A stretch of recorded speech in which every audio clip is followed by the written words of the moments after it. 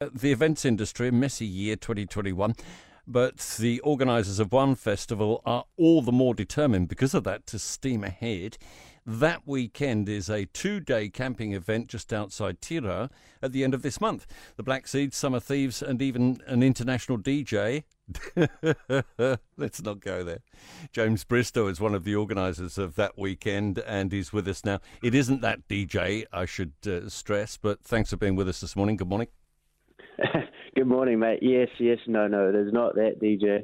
There are times, I guess, when you've just got to take a deep breath and say, let's go for it. This is one of those for you. Yeah, definitely. It's really unfortunate, seeing the other events that have to be cancelled, but we've just got to count our blessings and just stay focused and, it's all you can do, really. And the blessings are? The fact that, everyone's done their bit and got vaccinated and everyone's, wearing masks and doing things like that to stop the spread of this virus. You have all systems go then for the 29th. What factors have you had to take into account before deciding to take that big plunge? So basically, as you know, everyone who comes has to be double vaccinated. So there's a whole bunch of sort of check-in processes, pre-verification processes, things like that to ensure that when everyone comes, we've got smoother queue lines. Everyone can just come in and enjoy the festival, and there's not really too much hold up on that side of things. Does it make you a bit nervous to see that we've had alerts at other festivals which have also had all these protocols in place? I don't think so.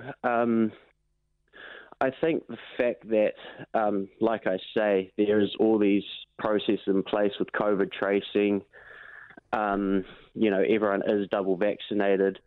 When there has been a breakout, it's been well documented. Everyone's done their bit and gone out and got tested. And it hasn't seen the way trends have gone. There hasn't been too much of like a further outbreak following on from this. Yeah. So we wish you the very best for the 29th. Let's hope that everything goes ahead as planned. How do you feel about 2022, James? It's a bit of a weird one. I was talking to my other business partner. I was saying I felt like we were somewhat in the clear. But then obviously this new Omicron variant has definitely thrown out another curveball with watching the way things are going overseas. But I guess we've just got to, it's everything is just so super unpredictable and everything is constantly changing. So, for us as event organisers, we've just got to keep pressing on. The government has stepped in and said there is help. If the unfortunate does happen, so it's good that there's that to fall back on. But like I say, we've just got to keep pressing on, organising and kind of just taking it a day by day as it comes.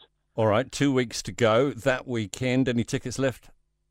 No, we're completely sold out. So we sold out about a week and a half after going on sale, which is awesome. We wanted to sort of kind of make it that like real unique, intimate vibe.